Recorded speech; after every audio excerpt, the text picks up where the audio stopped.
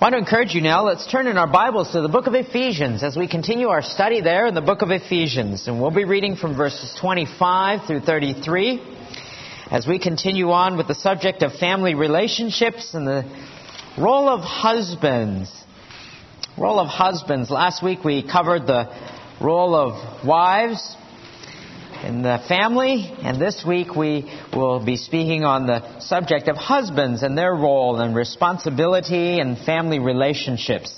As I've mentioned before, this flows out of a Spirit-filled life, and we have been looking at what it means to live a life that is filled or controlled by the Spirit of God, and this is a manifestation of mutual submission and the sense that they are to be considerate and loving towards their wives. And in verse 25 of the book of Ephesians, chapter 5, it begins this way.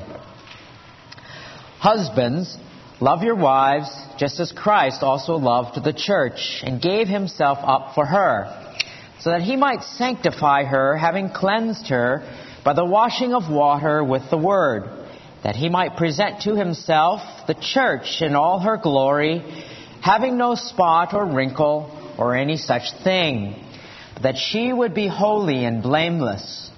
So husbands ought also to love their own wives as their own bodies. He who loves his own wife loves himself. For no one ever hated his own flesh, but nourishes and cherishes it, just as Christ also does the church, because we are members of his body. For this reason, a man shall leave his father and mother, and shall be joined to his wife, and the two shall become one flesh. This mystery is great, but I am speaking with reference to Christ and the church. Nevertheless, each individual among you also is to love his own wife, even as himself. And the wife must see to it that she respects her husband. Let's bow in a word of prayer before we begin our study again. Our Father in heaven, we give you thanks for your scriptures. Teach us what is true and right, that we might live a life that is right and holy in your sight.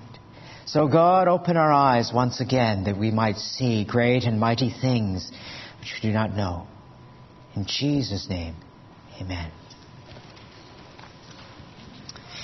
Last week, as I mentioned in the previous verses, we have just covered the section on wives and the relationship to husbands and their role, which has been established since creation. And we saw last week that even in the establishment of the creation order, there were roles and responsibilities between men and women, but conflict entered into the marriage relationship as we looked at Genesis chapter 3, verse 16. And that sin entered and confounded the relationship such that the wife would desire to usurp the role of the husband, and the husband in turn would desire to oppress and dominate his wife. That was the result of sin. And in the first book of the Bible, in the book of Genesis, we see all the effects of sin upon the family. There is polygamy, there is adultery in the book of Genesis, there is perversion and fornication, prostitution, there is seduction and incest, a reversal of roles of husbands and wives. All of these things sin ushered in breaking apart the family, the fabric of the family, to distort what God had intended to be a harmonious and permanent relationship for life.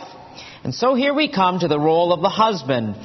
And there are so many more verses here in speaking of the role of the husband and his love for the wife, because in those days and even in today, the wife has many times been mistreated and has had very few rights in biblical times, in fact. And one of the things that has made difficult for wives to submit, as I mentioned last week, is when the husband does not function in his God-given role as a loving spiritual leader as he ought to be. And it can force the wife to take on particular responsibilities or particular decision roles or whatnot because he has abdicated his role in the family.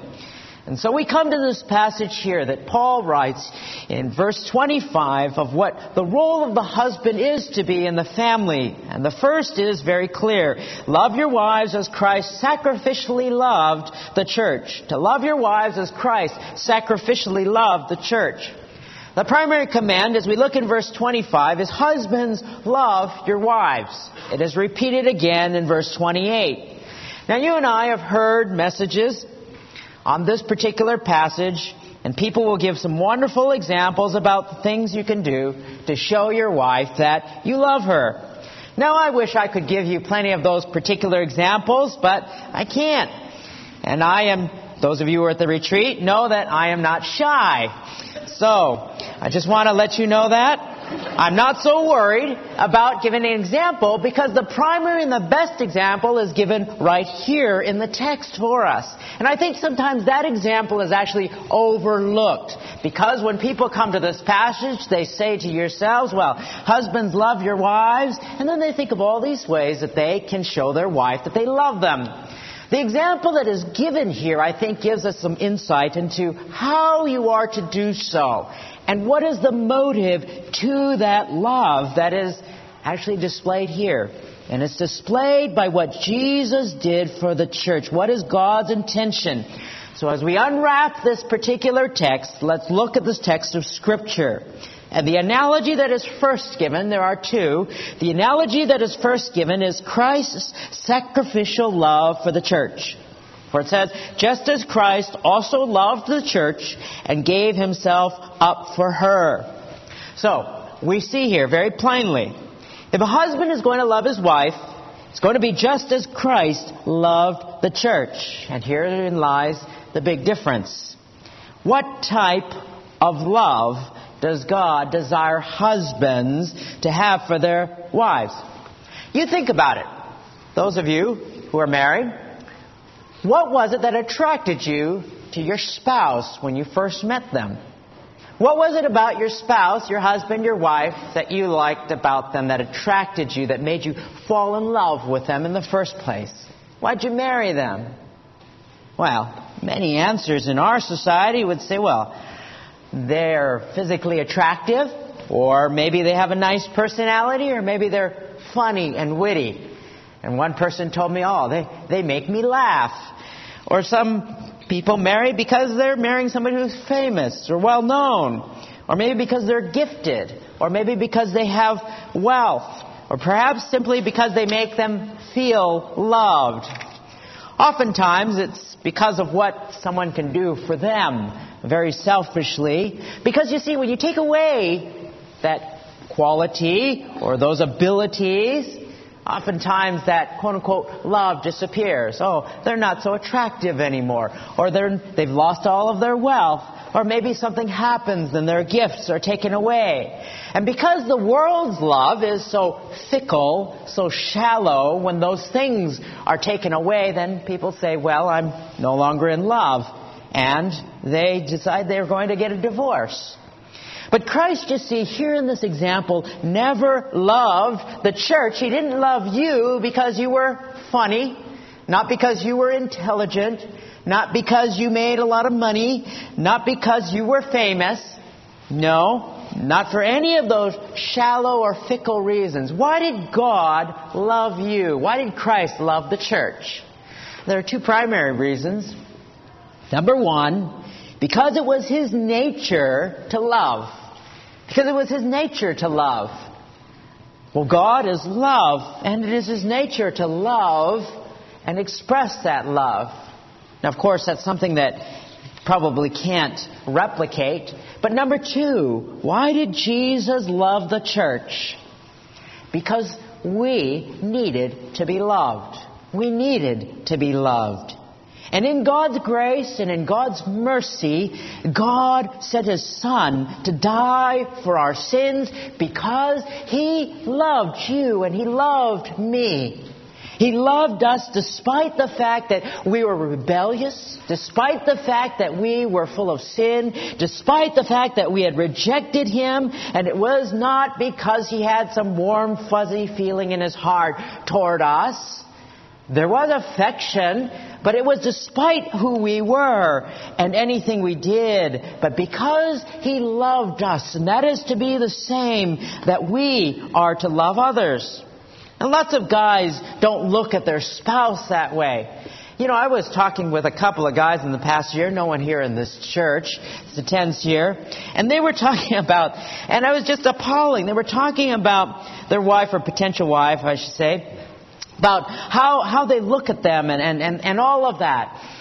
And it was funny just how they looked at them like some income stream. Well, I make $50,000, one said, and let's see, if I will make $50,000 and she'll make $50,000 and we can buy the house that would be, let's see, and that type of thing. Or let's see, yes, my wife will work and then we're going to send our kids to daycare and et cetera, et cetera. Your wife is not some income stream. It's not some utilitarian, pragmatic relationship that you're in. We love because what? Because of Christ who works in our heart and allows us to love someone else unconditionally. And that's the type of love that we are to have here for wives. And He gave Himself up for her. It's to be a sacrificial love. You know, one commentator writes this: if a loving husband is willing to sacrifice his life for his wife, he's certainly willing to make lesser sacrifices for her. He puts his own likes, desires, opinions, preferences, and welfare aside if that is required to please her and meet her needs. He dies to self in order to live for his wife because that is what Christ's kind of love demands. That is His submission. And that type of love, you see, can have a profound effect. You know, there was a woman named Liz Curtis Higgs. Maybe you've heard of her. Once I tell you about her, perhaps you've seen some of the things that she has done. She was one of the most well-known disc jockeys in America. And she actually lived a very wild lifestyle until there was another wild lifestyle DJ that told her that she should clean up her act. And because she had been burned, you see, so many times by so many men, and her heart had been broken, she was embittered against men, she really became a militant feminist. And she was so very much against men. And to underscore that, a militantly styled feminist. But she had a Christian girlfriend. And this Christian girlfriend asked her to go to church. And every so often she would ask this woman to go to church. She'd ask her friend to go to church. And after a while, one day she said, okay, I'm going to go to church with you one time and one time only. So she went to church that one time with her friend. And it just so happened that week, the pastor was preaching on Ephesians chapter 5, and he began at verse 22. Wives, be subject to your own husbands as to the Lord. Now, when you're talking to a militant feminist, it's probably not the most welcoming passage. In fact, it really made her angry. And she was uptight, and she was upset, and she continued to listen, though. What happened? She actually heard the second part as he got to verse 25. Husbands, love your wives as Christ also loved the church and gave Himself up for her. Who was asked to die? The husband was. And when she heard that part, she sort of cynically said to her friend, quote, I'd gladly give my life to any man if I knew he would die for me. The friend leaned over and said, well, Liz, there is a man who loved you enough to die for you, and His name is Jesus Christ. She thought about that, and God broke through her heart. She surrendered her life to Christ a little while later, and she became a believer. And today, she's a well-known Christian author and speaker, and you might have seen some of her books published at Lifeway. She wrote, I think, The Bad Girls of the New Testament or something like that. But that love that husbands are to have for their wife can have a profound effect upon them. And that love that Christ had for us is the same love that we're to have. And it's, you see, the thing is, though, when you look at this passage, it's not simply a love and a willingness to die or sacrifice for their joy or for their happiness. After all, Christ didn't die for you. He didn't give His life for you. He didn't suffer on the cross simply so that you can be happy, so that you could live a cushy, comfortable life, so that you could have joy in your life? That's not why. So we look at why. And the answer is for the purpose of spiritual growth through the Word. For the purpose of spiritual growth through the Word. Verse 26. So that He might sanctify her, having cleansed her by the washing of water with the Word. See the motive and the goal? The motive and the goal behind the husband's love is not just to see that his wife's happy. Love looks at what is best for another person's life. It looks at what would be best for their life and sacrifices for that. And what God wants for us is that we be more like Christ, that we be sanctified, that we grow in the Lord Jesus Christ. And He sacrificed Himself for that purpose. And that's not to say things that make your wife happy like gifts or vacations are out of the question. But the motive of the husband, if it is to parallel the motive of Christ, which sacrificially loved the church, is that they would be desirous to see their wife grow to be more like godly people. And the text says here it is by means of the Word of God. That's to be the motive. That's to be the desire. Do you want your wife to grow, and do you love her so that she would be more godly as a person? The question is, what have you done to help her grow in the Lord Jesus? Because there are plenty of things that you can do to show that you love her, that you can give to her, but how many of those things will spur her faith on? Will help your family to grow in the Lord Jesus? To free your wife's busy schedule so that she can spend that time with the Lord. So that she can be more mature, more satisfied, and have that joy that will never leave. To have that joy that comes from a relationship with God that is deep. What do you give her as a gift? And how often is it that something that you give her will be something that will help her to be blessed in Jesus Christ? You know, I've seen a lot of wives give up their time, sacrifice for their husbands, so their husbands can maybe go to a conference or go to a mission trip or attend a Bible study. They'll take care of the kids so that their husband doesn't have to worry and he can serve in whatever capacity it might be. Do you do the same to your wife? Free up her time so that she can grow in the Lord, so that she can attend a particular conference that she might be interested in? Do you give her things and gifts that will bless her spiritually, not just simply make her happy? Some husbands do. And one of the things that some wives may hinder that process is if they don't want to grow. They don't want to draw near the Lord. Or there's always an excuse to say, I've got to do this, go there and see so-and-so. Husbands often try, and sometimes there is not that desire to. So it's not always simply the husband's negligence. In fact, James and I were talking just last week how sad it was that we have seen and heard of pastors. They want to go to seminary. They feel called to the ministry. They want to serve the Lord. And they have a desire that is there to teach the Word of God. But their wives, they don't want to. They don't want to go into the ministry or go into the mission field, or they're not passionate about the things of the glory of God, and they don't want to reach to the lost, or they don't want to serve in that capacity for whatever reason. And so they either drop out of seminary and go back into secular work, or they never enter into seminary. But God has called husbands to have a motivation, to see that their wife is sanctified, to see that their wife grows, and to do what it might take to show that love so that she can grow in the Lord just as they are. Secondly, there is another motivation, and it comes in verse 27. For the purpose of spiritual purity.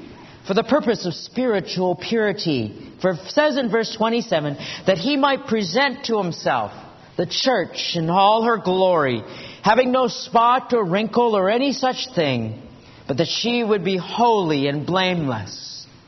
The Scriptures say that the desire of Christ is for the purity and the holiness of a church, like a bride.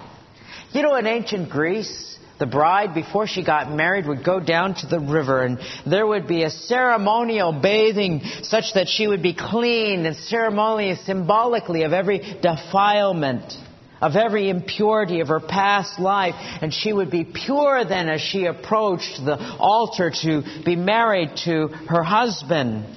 And that's what I believe, too, would be behind the white wedding dress, a symbol of purity, symbolic of her purity as a wife. And as they came down the aisle, it would be tragic if somebody who was a guest or if threw some mud or grape juice on her dress, staining it, or if she tripped and got her dress dirty. It would anger the husband against that person because her purity, her pure dress would be ruined. It would be an embarrassment. It would make him upset. And so too it should make you upset if the purity of your spouse were somehow infringed upon, because it's your responsibility to protect her purity, your responsibility to protect the things that she sees or reads or comes in contact with, such that her spiritual purity would be protected. For Christ desires, too, that the church would be pure someday.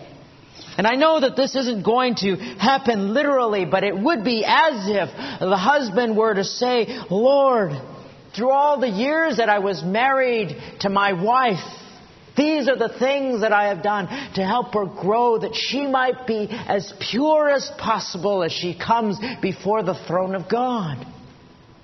That is to be replicated in the life of the husband, the love of Christ for his church. Secondly, husband is to love their wife as their own self. Verse 28. And it comes and explains in verse 29, because what? No one ever hated his own flesh, but nourishes and cherishes it, just as Christ also does the church. And that word cherish there pictures a bird who cherishes the nest, who keeps it warm, and who takes care of the family. That is the second analogy that is here. Because people naturally love themselves. They naturally love themselves. Do you realize, I've read recently, that in this generation, we, as a modern day people, have spent more money on pampering ourselves, on creature comforts, than any time else in the history of mankind. Do you realize that a lot of money is spent on plastic surgery or cosmetic surgery? In 2007, over $13 billion was spent on cosmetic surgery alone. That's not to add in how much is spent on, haircuts or cosmetics or massages or facials or clothing or shoes or on vitamins or supplements. Not to mention how much is spent on health products and fancy restaurants and nice food and exercise, all to please and make oneself feel better. Add into that all of the sports and exercise, thousands and thousands of hours and dollars that is spent on equipment and fees and supplies. We join programs, we make plans, people travel places, even to do whatever, to play golf and to do all of these things. So we pamper our own selves, whatever we want to make ourselves happier. We invest in our own bodies to please ourselves. You don't have to train your body to feel good. It is natural that we want to do things for ourselves. No one ever hated his own flesh. Now, secular counselors, they'll tell you, you've got to learn to love yourself. They'll say, you know what the Bible says? You've got to love your neighbor as yourself. So if you're going to love your neighbor, you'd better learn to love yourself. That's what they'll tell you. You know what's implied in that verse? Is that you already love yourself. And in verse 29, it affirms that no one ever hated his own body. Even those who say they hate themselves. I hate myself about this, or I hate myself about that. Whom are they always thinking about? They're not thinking about someone else. They're thinking about themselves. Because that's whom they're fixed on, making themselves feel better. When they feed themselves, they indulge themselves. That is how we are. We love ourselves, and we are to treat others and love others as yourself. just as we are to love our wives as we love ourselves, with the same amount of care and concern and sensitivity. And the second reason that he gives there is because they are unified. They are unified. A man shall leave his father and mother and shall be joined to his wife, and the two shall become one flesh. They are unified. One. They are to be together. So, when you hurt your wife, you hurt yourself. That is the command of the section of this text. And that is the command that is here. Because you are one together, as the body of Christ is. And that is the reason that is given. You don't want to hurt your own self. So, we are to treat them like we love ourselves. Last week I mentioned it's very difficult sometimes for wives to submit to husbands because of the expectations of our culture. Perhaps because the husbands have relegated their leadership responsibilities, and it goes without saying it's very difficult as well. If she doesn't feel loved, the care and concern and the cherishing of them and helping them to grow so that that love for God will be fostered in the heart. And likewise, just as there are a number of things that hinder wives that husbands do, there are a number of things that wives can do as well that hinder and make it difficult for husbands to love their wives. In fact, in the parallel passage in Colossians chapter 3, verse 19, there's a warning for husbands not to be embittered against them, meaning their wives. And it's difficult sometimes because husbands can be embittered against their wife for various things. But one that is primary, I think, is listed here at the end of your text in verse 33. Wives are to respect their husbands. They must see to it that she respects her husband. You see, if there's no respect for him, then it makes it very difficult for him to show love towards his wife. In fact, there's a temptation to be embittered. There are all sorts of ways that people disrespect their husbands. Everything is perhaps debated or contended with, or there's arguing and decision. Sometimes there's condescending speech. Sometimes there are differences of opinion. But even in those, there can be the showing of respect. By definition, respect is to show high regard or to esteem, to give deference to highly consider their opinion. And respecting one's husband is shown differently in different cultures. Now, I realize that it is a cultural thing in how respect is shown. I remember when I was in India, they show the respect at the meal time when the men are eating. And it made me actually feel somewhat awkward. Because I would come down as a guest, and then there would be the husband, and then another guest. That three of us were eating, and the wives would bring out all the food, and the husband and the men would sit at the table, and they would eat first. And the women would congregate in the kitchen, and they'd be looking out, and I'd think to myself, why aren't they joining us at the table? And every once in a while, they'd come out, and they'd shovel some food onto the plate when they saw that it was empty, and then they would go back into the kitchen. And make me feel very awkward. After we were done, then we went to sit and continue to talk, in which they came out and ate their meal a little bit later. And it was somewhat, like I mentioned, an awkward situation. And in Uganda, the customs were a little bit different. They would seem to show a different type of expression for respect in a different way. Even the greeting of others, the girls would be taught to kind of almost half kneel, even as they were walking alongside of the road. But during the meal time, they would pour water and wash the husband's hands. And then they would serve the food. And after the wife would be done, she would go and kneel beside the husband. And as the guests ate, and they would serve the guests first, and all of that sort of thing. We asked a Christian wife why they were doing that. And they would explain to us that was their expression of respect for their husbands. And I'm not suggesting that we do that here. I'm suggesting that in every culture there are things that show respect and things that don't show respect. And it can make it very difficult for a husband to love his wife when they don't show him respect. The whole of these passages that we've covered these past 2 weeks is simple.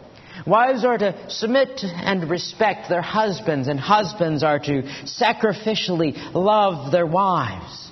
And when they do, and they serve in a harmonious relationship, in a co-regency, in leading together, there's harmony as God has inevitably, or as God desires would be the pattern. Because when they don't do so, there's inevitably conflict. And there may be plenty of reasons that you may have why you may say, for example, I don't submit, or I don't respect him, or I don't love her, or I don't feel as if I want to love her or serve her or sacrifice myself for her. But not to do so doesn't justify, and those things don't justify any of those reasons. Not to do so will dishonor God and disrespects not only the role that they have, but dishonors God. We are to do what we do because it pleases God. And obedience to God will result in a marriage, Lord willing, that will grow and become more as how God wants it to be. You know, a few years ago, Newsweek magazine had a profile. And there was a profile of the lives of Ruth and Billy Graham. And what shone out of their ministry and life as they profiled this great evangelist was not so much the historic crusades and not so much their international impact upon the world, but what shone through the article really was their life and the quality of their marriage.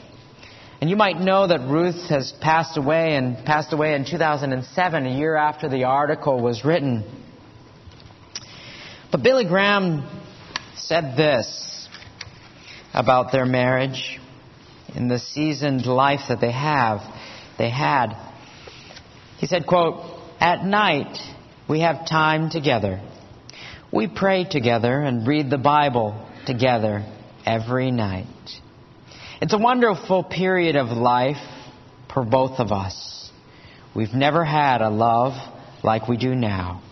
We feel each other's hearts," unquote. Now, wouldn't that be something to have a family and a marriage life that ends its season as that? But that type of life doesn't come overnight, and it doesn't come automatically.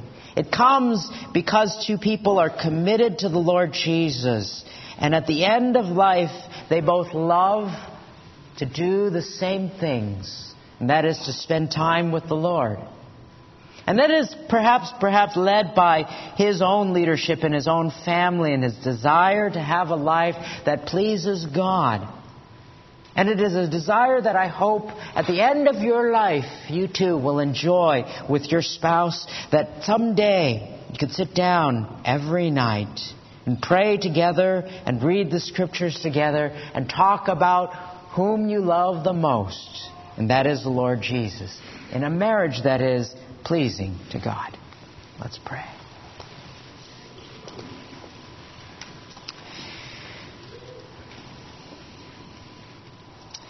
Father, inevitably,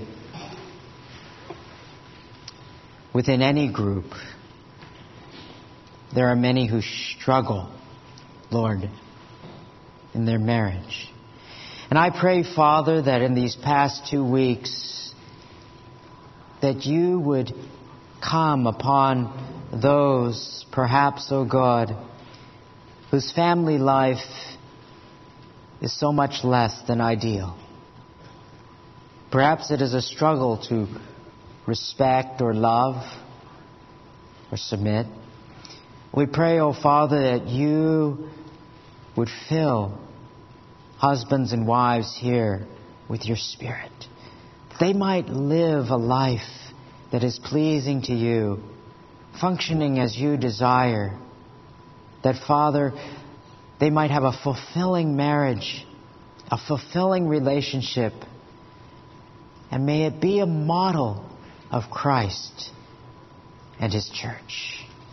We pray particularly, Lord, for husbands who set the pace for the family, that they might lead their family in you, that it might not simply be providing money by working, But Father, that they might be of a spiritual encouragement, that they might be leaders of their family, that you would give them, Lord, the desire and the drive to see that their family and their wives in particular grow in you and be blessed in you. And we pray, God, may you plant that desire in their heart, and may their family life change because of your word, by the power of your Spirit. In Jesus' name, amen.